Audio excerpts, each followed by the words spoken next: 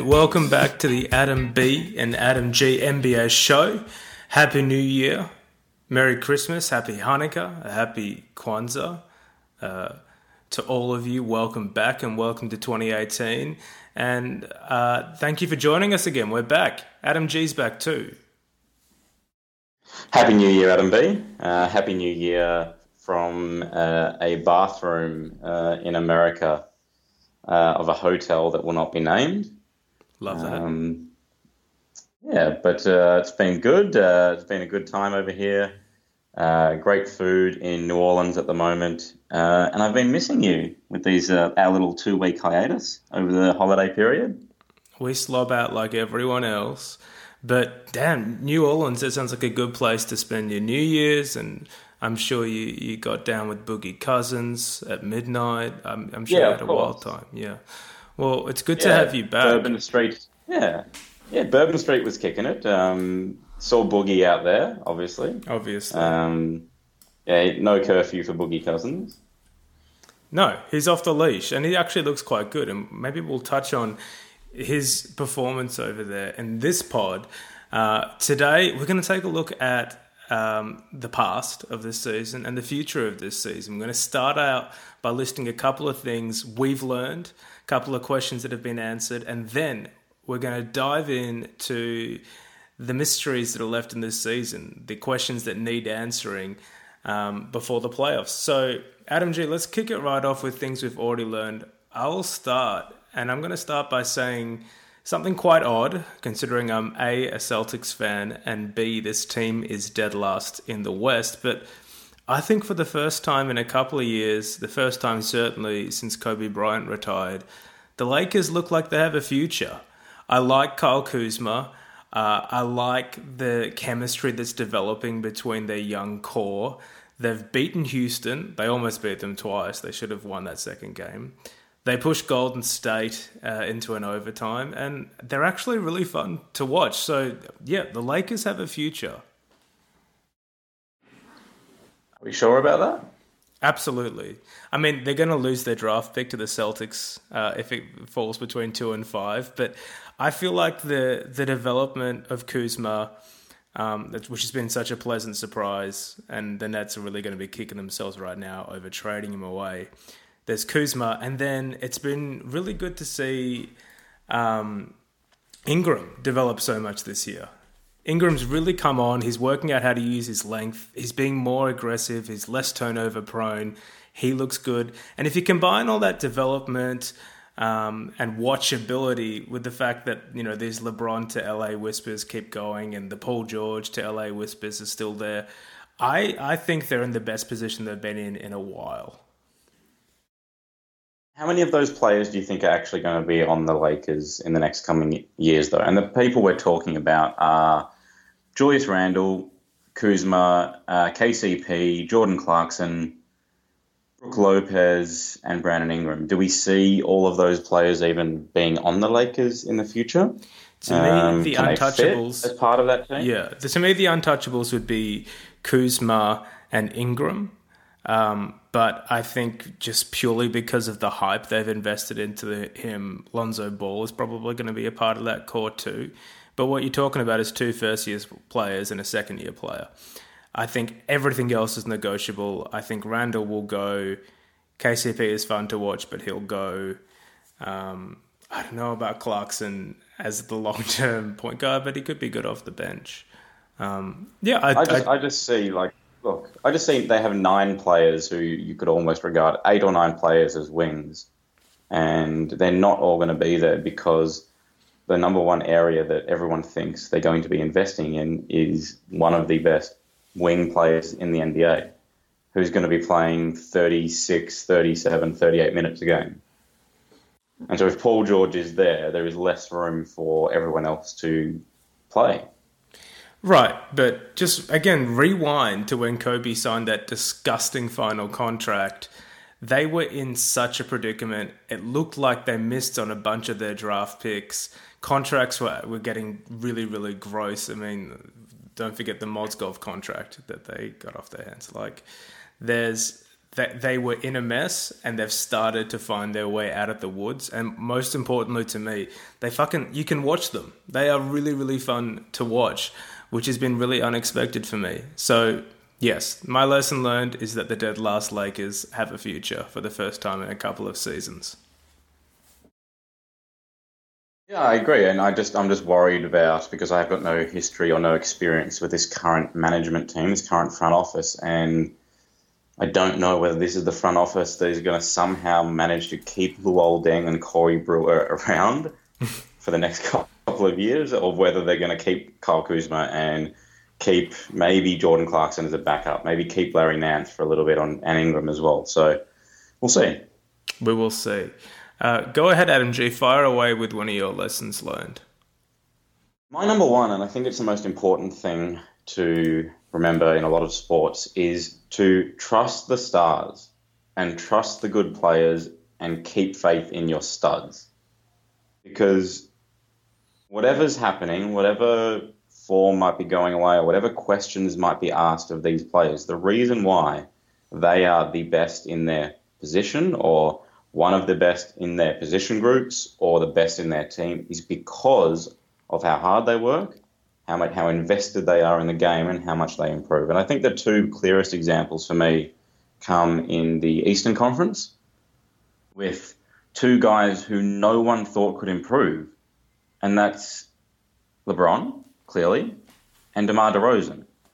Now, both have had issues in the past in terms of shooting from long range and have been inconsistent, and both have improved that to a point where I actually have faith in them to pull up from three whenever they want. And this is also on the back of DeRozan, for example. Now, look, we know that LeBron has always been great in the restricted area. The last year and a half before this season, DeMar DeRozan was a killer in the paint and on drives. He'd either get to the line or he was able to finish at a high rate. His inefficiencies came from shooting from far away and shooting from the mid-range section, 16 to 20 feet too many times. But I guess my lesson learned there is that you got to trust these players to work it out or figure it out, or get better or improve their team, because they are the best players for a reason. Well, yeah, well, the point you make just there actually lands on my two other lessons learned. I think it's a really strong point. And number one, I guess an auxiliary point to the idea of trusting stars is you have to know who your star is, and there needs to be a clear pecking order. If you look at the last 10 games that OKC have played, Westbrook and Paul George have seen upticks in their usage and their points and their field goal percentage, and Melo's points are down. His field goal percentage and three-point percentage are up, but his points are down, his usage are down. And they've won 7 out of their last 10. They're 5th in the West.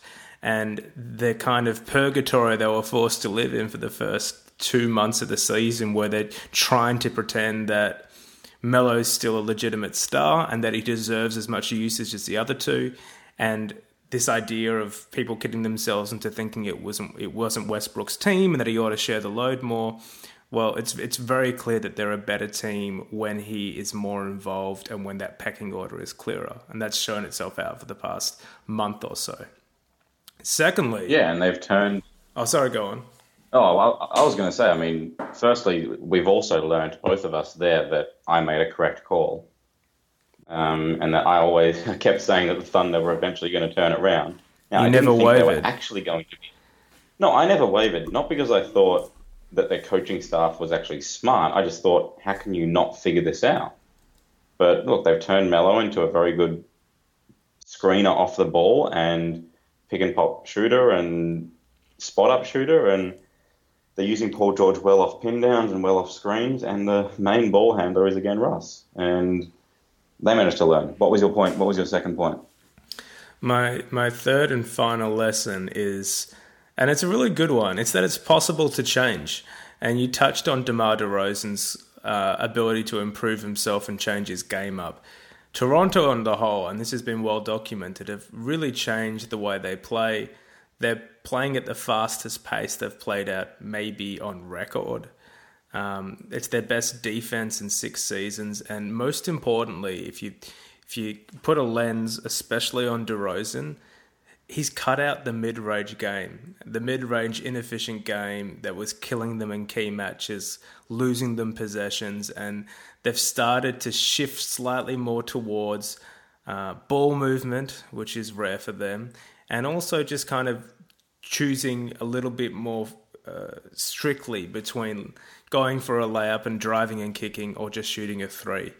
And the fact that that team who's kept... Let me just check the exact number. Do you want me to talk while you look up stats? No, I got you. Because I agree, Adam B. I agree, because that was following on to my second point as well. In that, to be good now, you need to have teams that have an ability to be skilled in multiple facets or have athleticism that isn't just one thing or another, just to be good. And I think that Toronto have done that. They've said that these are our two stars, but the rest of our team will be made up of above average players. And if they happen to develop, awesome. You get a good player out of a situation that you only really expected an average player or a rotation player. And you look like a Fred VanVleet or someone like that. There's a real sense in watching them. And I hate that team, by the way. Don't get me wrong. I hate them. But in watching them, you get a sense that everyone knows their role. They're moving the ball religiously. And as a result, they've got an incredible record. And they look... You know, watching them the past few years, you just couldn't really buy into the hype that they could do any serious damage in the playoffs just because of their play style. You'd seen it all before. They were predictable. You knew how it was going to go down, first or second round exit. Yeah. This year, this game plan, it looks so much more threatening. They can score so much more simply, and it just feels more reliable, and that it could maybe even stand up to playoff style pressure. And just quickly on that theme of it's possible to change. I mean, Andre Drummond is still shooting in the 60s from free throws this season. And that's up from 38% last season. So it is possible to change.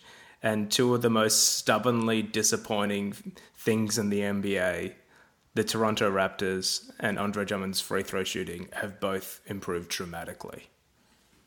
Yeah, and it's funny that we talk about all these improvements and trusting these good players to actually improve and figure it out. It's coincided with the Eastern Conference improving while the Western Conference, I think, has actually stood still apart from the top couple of teams. There's a real lack of, not necessarily care or whatever, but almost like the teams below the top three don't quite believe that there's any hope in the Western Conference, so none of them give a shit. Yes, and that's like the Golden State effect.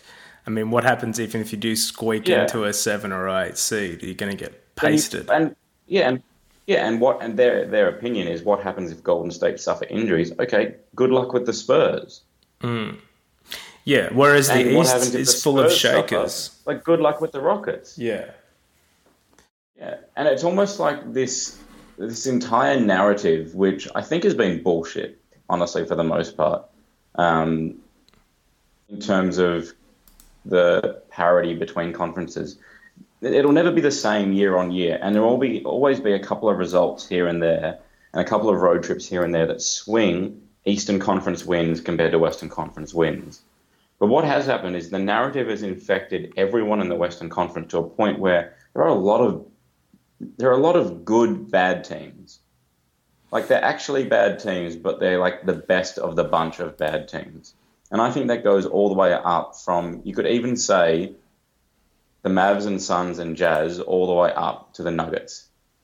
Yeah. And the Lakers can beat anyone. The Lakers can win against anyone.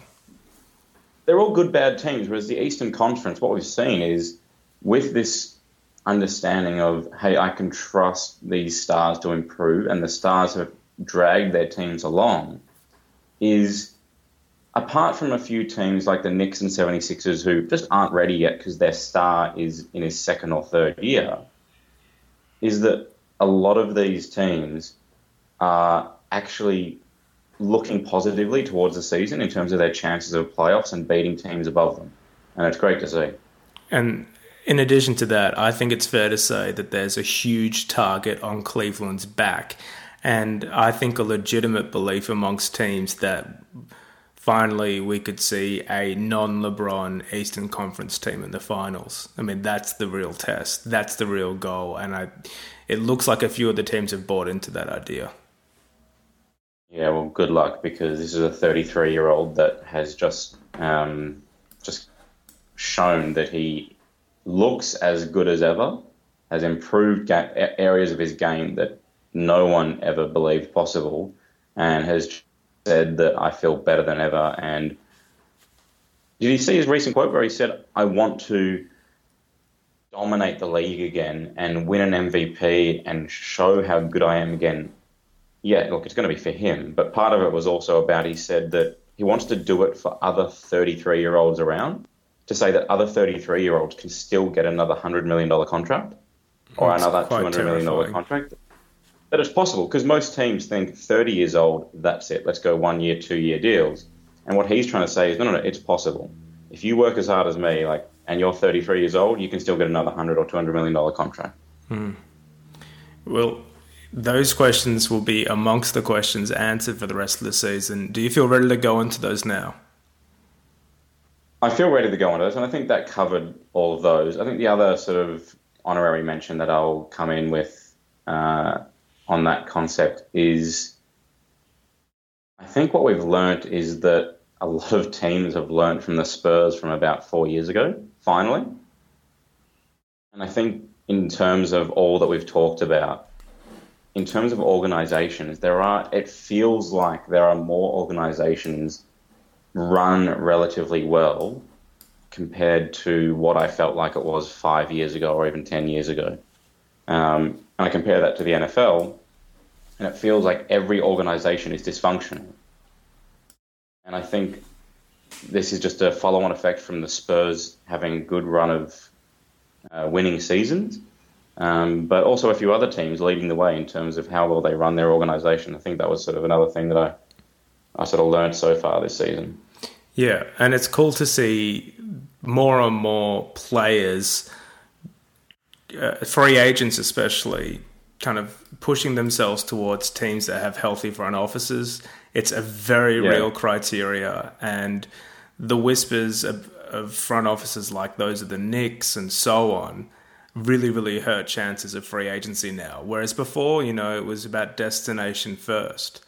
Now with the huge contracts, there's flexibility. Yeah, and I think the league's improving. I think the league's getting better, and they're running well. It's just a matter of now. This is where I was saying that everyone has found out a way to become good or a way to become average or above average. What you need now is to learn how to become the best or push yourself over the top, and that requires just a couple of little 10 out of 10 skills or attributes, either through organisationally, so that a team might be good at drafting, or individual players within a team in terms of having a player in your team who's the best shooter in the league. So now it comes down to, if everyone's at the same level and everyone's getting smarter, you have to have something that, I guess, is a difference to everyone else. That's right, a unique point of difference. Yeah. Okay, cool. I mean, it's been a really wonderful season to date. I think it's as watchable as the NBA's been in a while.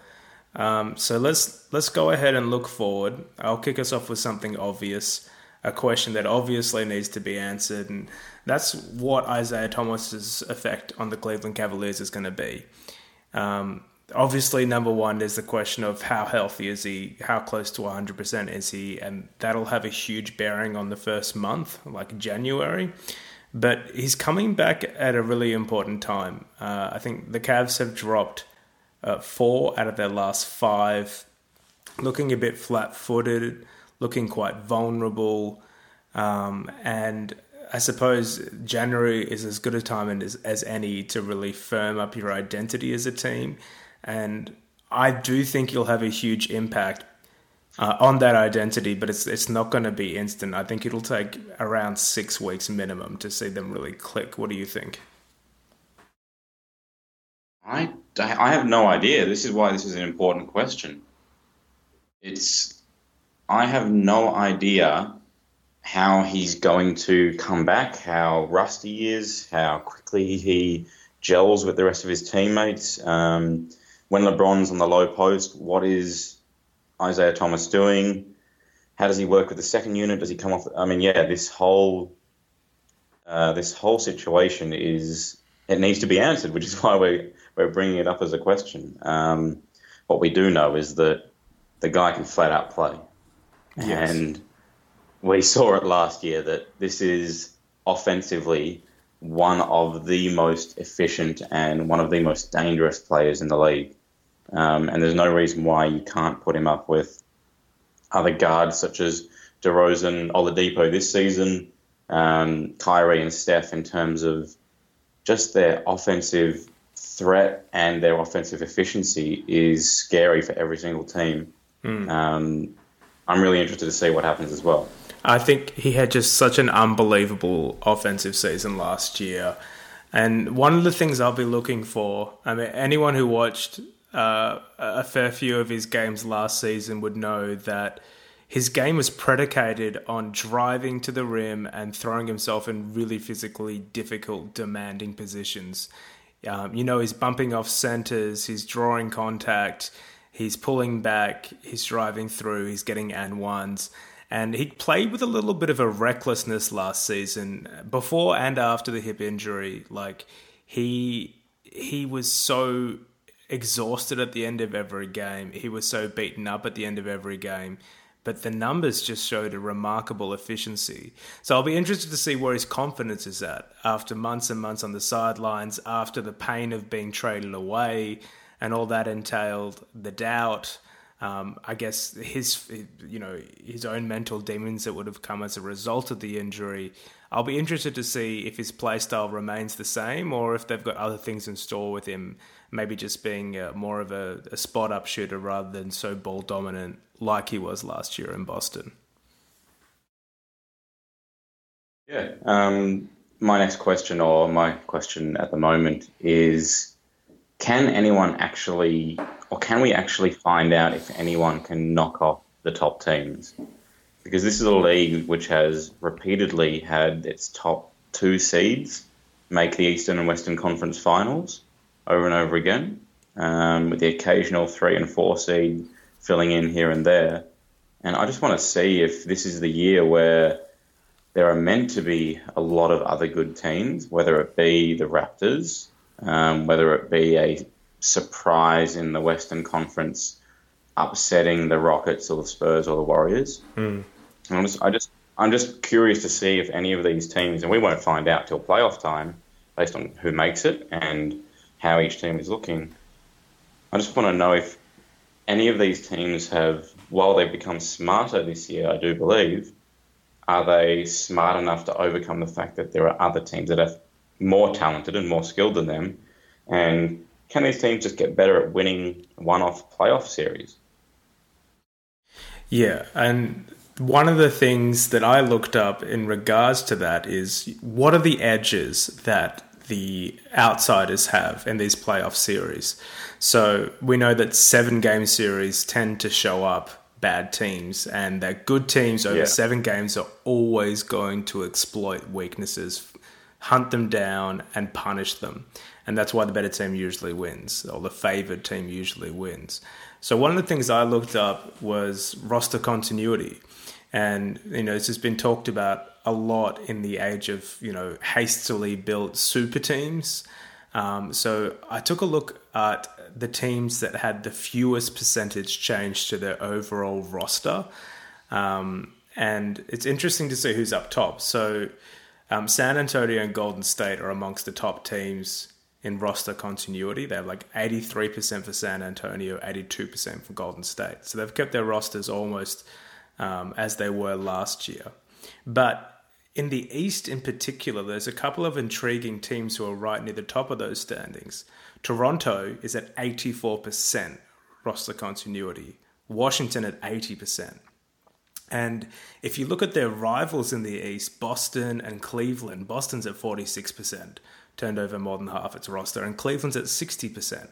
And there comes a time where you have to wonder, does this chemistry count for anything? Does DeMar DeRozan's relationship with Kyle Lowry and his understandings with the players around him count for points in the playoff? Does it count for stops in the playoff? Is John Wall and Bradley Beal finally going to come good as a duo?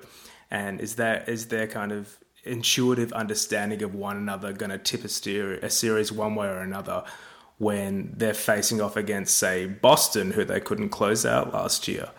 And that's an intriguing question to me. Will continuity play off? Yeah. Or pay off, yeah, absolutely. rather? And it comes in those big moments where the pressure is so high that no one can actually think through the situation, and they're just working on their own snap decisions and their own gut instincts. And that's when it's interesting to see the chemistry between teams, for sure. Another team that has really good roster continuity is Milwaukee at 83%. So I know they seem to be running out of gas a little bit, but yeah, that's something I'm keeping an eye on. Another question you have, Adam G. Yeah. Can LeBron ever actually stop playing well? Like, will this father time? And I know we talked about him before, but it is getting ridiculous. Like, I know we mentioned him earlier in the show, and we talk about him almost any show that Cleveland isn't blacklisted. Yes, non-blacklisted shows. But he's doing things that a player in his peak should be doing, and really, actually, he's doing things that a player in his peak should never be doing. The best players in their peak should not be doing some of the stuff he's doing. At his level of efficiency, with 61.3% effective field goal percentage on 19 shots per game, he is, at the moment, out of all heavy, high-volume players, he's fifth in efficiency behind Anthony Davis, Steph, Kyrie, and Giannis.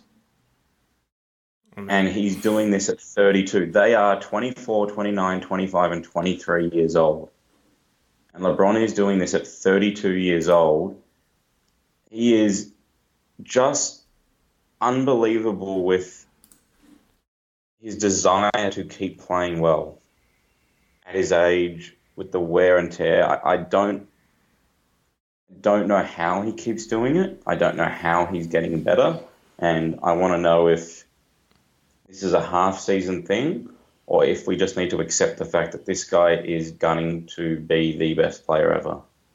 He's leading his team in win shares, in minutes, in points per game, in assists and steals and blocks.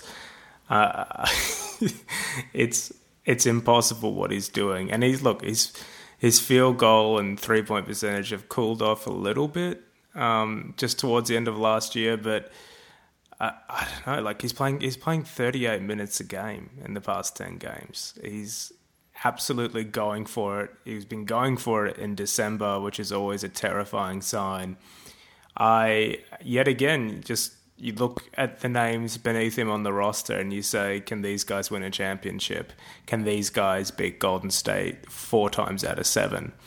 And you're looking at names like Jeff Green and the corpse of Dwayne Wade and weirdly cold Kyle Korver, and that's what I always come down to. You never question LeBron's greatness, but when it comes to trying to predict what's going to happen in the playoffs, you're looking at the rest of that roster, and I continue to shake my head. Yeah, and it goes on to our original point. I just trust him. I have no doubt that he has the ability to do whatever might be needed to be done on a basketball court. And I want to know if this is going to keep going because I'm intrigued. I want to see if this is possible for a 33-year-old to continue doing what he's doing without his second best player. Yes. And I want to see if he can do it next year. And I want to see if he can keep doing it after that and if he can keep doing it with different teammates. And we're through to January now, and he's been doing it for the whole season. And if he can keep doing this through April and he can keep doing this through May, then I'm going to be completely amazed because I didn't think this was possible, not at his age. Speaking of being amazed, I've been absolutely amazed with the performance of one of your old mates, or two of your old mates. Minnesota, rather. Minnesota are fourth in the West. Looking very, very healthy, still playing far too many minutes, still have a pretty awful defense, but fourth in the West. And as we touched on earlier, this idea of trusting in your stars, it's like everything clicked and they realized they had Jimmy Butler on the team and they're just letting Jimmy be Jimmy, and they look quite threatening. So the question to be answered for me is, are Minnesota for real? Could they actually be a top 4 or 5 seed and get out of the first round of the West playoffs? I think they can. They can definitely win their first matchup. That's for sure. I think they're definitely possible of getting through to the second round. You never know what could happen with the Thunder. As much as I've backed them to, improve on what they were doing, you still never know with that kind of team. You never know with a Rockets team. I saw them up against your Celtics, and I saw them shoot themselves in the foot to end that game. Yeah. So you never know. But look, good coaching. As we've said, they've figured out who their star is. Their front office has got good players in, and now it's just down to see if they can do it or not. People have sort of slept on the fact that they're still fourth, as you said. They're still there. They're 7-3 over their last 10. They are not going away, and they're only improving. So I'm curious to see what happens. Do they even creep up higher and try and get a third seed in the West?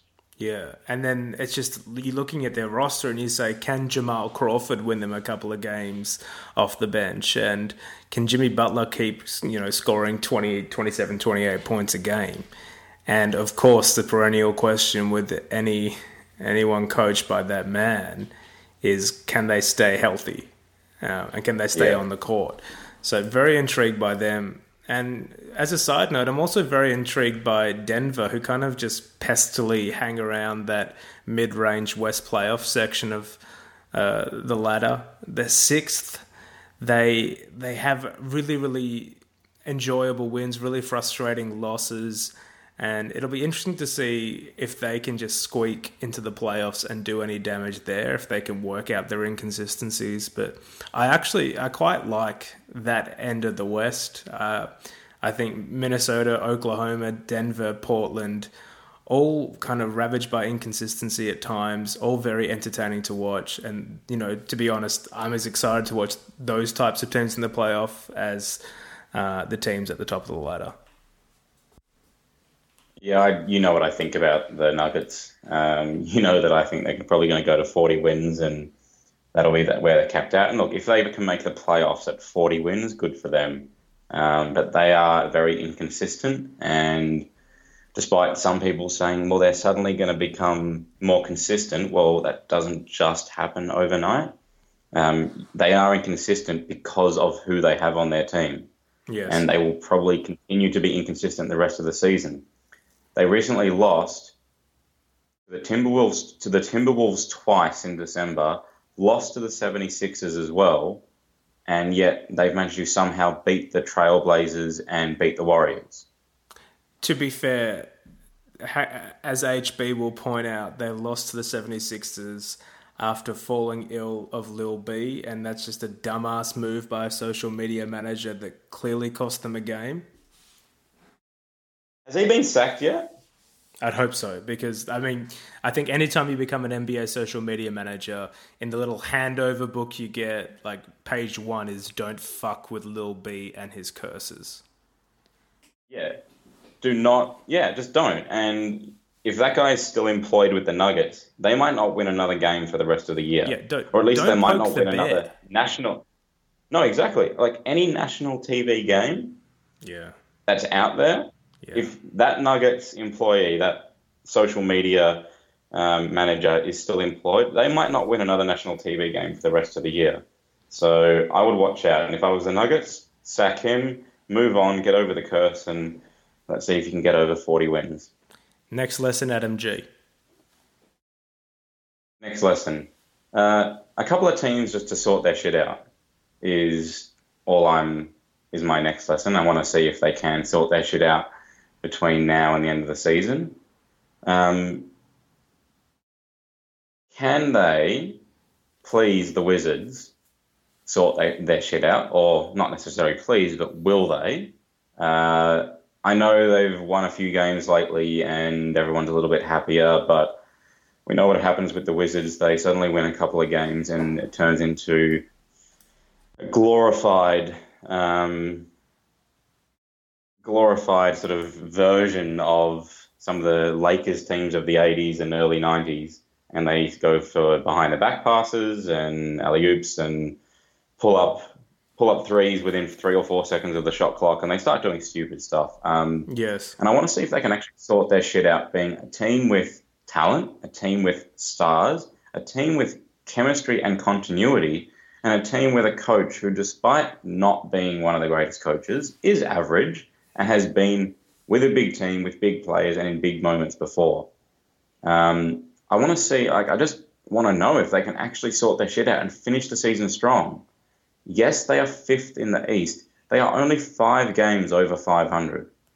They lose the next 2 and everyone thinks they're a 500 team again. So I just want to see, the Thunder have managed to do it. The Thunder started a lot slower. They were behind the 8 ball, but they're starting to show that they've sorted their shit out. But I really want to see if they can sort their shit out, and I'm actually curious to see if the Clippers can actually sort their shit out. Now, I know injuries have played a big part with them, but that's their own fault. You have Blake Griffin and Danilo Gallinari. That's what these guys do. They get injured. Correct. But I want to know if they... Yeah. That's what they do. They play well for a small amount of time. Blake better than Gallo, and then they get injured and they have injury problems. And it's not their fault, maybe. Maybe it's poor preparation. Maybe it's luck. We don't know. But can they sort their shit out? And in terms of not necessarily making the playoffs, just work out what you're doing. Why have they won 3 games in a row? Are they serious about trying to make the playoffs now? It could be Milos. I don't know. They're a confusing team, and you're so right about both sides of the injuries. It's unfortunate, but also when you sign Blake and a guy like Danilo to huge contracts, you should know they're going to miss 20 games at some point in the season minimum. To go back to Washington, they are uniquely frustrating. They are so irritating to watch because you see them flip the switch into arrogance after playing incredible basketball. I think everyone can remember that game against Cleveland last year, the regular season game that was really one of the best games of the year. And they showed so much heart and poise, composure, and guts down the stretch to hit big shots. And they show these glimmers of promise and then kind of fall down this hole of pouting, arrogant, beating their own chests and kind of getting ahead of themselves. And it's all epitomized by those funeral games and dressing in all black and all this shit. There's something a little bit culturally amiss to me there, like a maturity and sureness that's not quite there yet. And I just have no faith in the Washington professional basketball team. They've yet to show me that I should. Yeah, true. And you said it correctly and a lot more succinctly than I did in terms of they flipped the switch from incredible basketball to arrogance very quickly. Yes. And they almost play with a Harlem Globetrotters kind of ego and flair, but with a flaw of the Washington Generals. High ceiling, low floor. Yeah, they think their ceiling is a lot higher than what it actually is. However, they do have moments of incredible basketball. But then when they flip that switch to arrogant, their floor is horrible. They are a really bad team when they want to be. Yeah, and that's a really good way of putting it. You put it so well in that they think their ceiling is higher than it is. And the thing is, they need to be playing in that wonderful, impressive, solid, exciting way to have any hope of competing. And it seems to me the second they get tantalizingly close to that kind of identity as a basketball team, there are no level heads. There's no mature voices in the room to kind of keep them disciplined and working hard. And then they go out and beat a team like Boston. And they look really good, and it feels a little bit meaningless. Yeah, I mean, their December is the perfect sort of vision, or not necessarily vision, but perfect sort of encapsulation of what the Wizards look like. And halfway through the month, they have a 3-game homestand. They beat the Clippers, they beat the Pelicans, but they lose to the Cavs because they come in and say that the Cavs are washed up and that they can easily deal with LeBron, and that LeBron tanked last season. The Cavs tanked last season because they were scared of the Wizards, and they got smashed. And then when they come into another few games, after that disappointment, they end up going to Brooklyn and losing to the Nets. Not only losing to the Nets, they lost by 35. In this season, yes, where everybody, including the Hawks, can score 100 points, they lost 84 to 119 to the Nets. And yet, one day later, they bounce back at home and beat the Magic, and they score 130 points. Like a 50-point uptick in their offense. Yeah. And this is where we're frustrated. Yeah. I mean, look at that Boston game on Christmas. Good, you beat Boston. Yeah, and that was 2 days later. And then what happened 2 days after that? They lose to Atlanta. They had 2 big games in the month. They were arrogant for the Cavs game and got smashed. So when they came into the Celtics game, they weren't arrogant, and they performed well, and they won. And as soon as they said, oh, look, we just beat the top seed, they lose to the Hawks, as you said. Confusing team. I mean, this is a team... I completely forgot about this. They then beat the Rockets on the 29th of December. Right. And yet, after that, they still somehow managed to, against the Bulls, trail by 6 points at the end of the third quarter. Yeah. Because of stupid arrogance to start the game, and they pulled off a 31-21 final quarter and beat the Bulls by 4 points. But even within that game, they showed that the possibility is endless for them to go up and down within even one game, let alone a whole month. This is it. I want to know. Yeah, I want to know what's going on. I want to know whether they're actually going to sort their shit out. Differently to the Clippers, but I want to know what's going to happen with them. My next big question for this season, and it's something that showed itself in that Celtics-Rockets game, is can James Harden be a leader or not? There are a litany of examples of him kind of acting weird, behaving differently, or just flat out folding under pressure. There was injury excuses last playoffs after he just looked like absolute arse in an elimination game. And in that kind of 26-point comeback the Celtics laid on the Rockets last week, down the stretch, Harden was terrible. I'm talking really bad shot selection, a weird beef with Marcus Smart. Like, he let Marcus Smart head fuck him and flop him pretty much into costing his team the game with 2 offensive fouls. And if you watch both of those offensive fouls in the last 10 seconds of the game that cost the Rockets the game, there's no question they were there. The referee was kind of separating him and Smart before the ball was inbounded for the final time. I mean, if James Harden can be thrown off his game by Marcus Smart in a regular season game at Boston, I have no more faith than I did last year for him to step up and be a leader and be the cool head on the court and say, we are winning this series, we're winning this game, I'm not going to let us lose. So my question is, can James Harden handle the pressure? Can he be a leader or not? It is an interesting question. And do you think this is more of a playoff time question? Because we know they're going to win a lot of games. We know they're going to finish in the top 3, I think, from what we've seen so far. I think it's fair to say. It's fair to say that it's a playoff question that we're looking to be answered? Well, but, do you have to, does a leader have to wait until the playoffs to be a leader?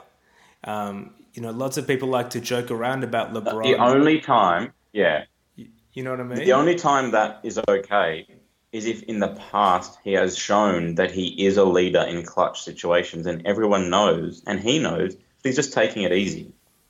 Right. That's the only time you can get away with it during the regular season. So what you're saying is correct. Is he has to show it during the regular season because we still haven't seen it. And also, as a team, you're not going to buy into it if he suddenly switches it on. The thing that concerns me most isn't necessarily like, of course, they win and they win well when he's at his best and the team's clicking. That's totally fine. What catches my eye is those pressure point moments in games where, you know, you get a charge call thrown against you that's unfair, or a tech, or a team goes on a little run. Maybe you're not getting the whistles you want to get when you're driving to the hoop and you're getting a bit frustrated. Those leadership moments, those pressure point moments seem to me to be the moments where Harden loses his mind, where he takes bad shots, where he acts immaturely, where he kind of lets down his team. He isn't a leader. Yeah. So that's what I'm really getting at. Do you think that shows in their recent 5-game losing streak where they lost by 6 to the Lakers, 10 to the Clippers, 5 to the Thunder, lost by a point, as you were saying, the Celtics game we've been referring to, where Harden collapsed at the end of the game and got destroyed by the Wizards on the 29th of December. Can a team like that lose 5 games in a row and us just say they still have leaders? I don't think they have leaders. And I think they miss Clint Capella, but maybe this will be the thing that sends them over the top. It's that, you know, Chris Paul, while he doesn't have the best playoff record himself, he was always in LA the captain that went down with the ship.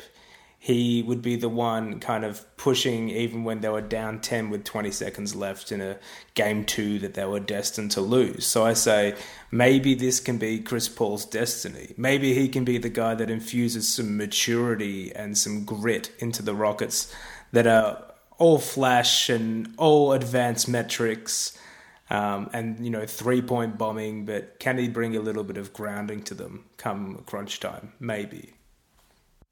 Yeah, I mean, look, if they're going to win games like they did against the Lakers, 148 to 142, then I'm happy to see that in the playoffs. That'll be fun. Yes. I am interested to see how their next 4 games go because they have an away trip to Orlando. They have then home games against the Warriors and Pistons, and the Pistons have already shown that they actually travel pretty well. Yes.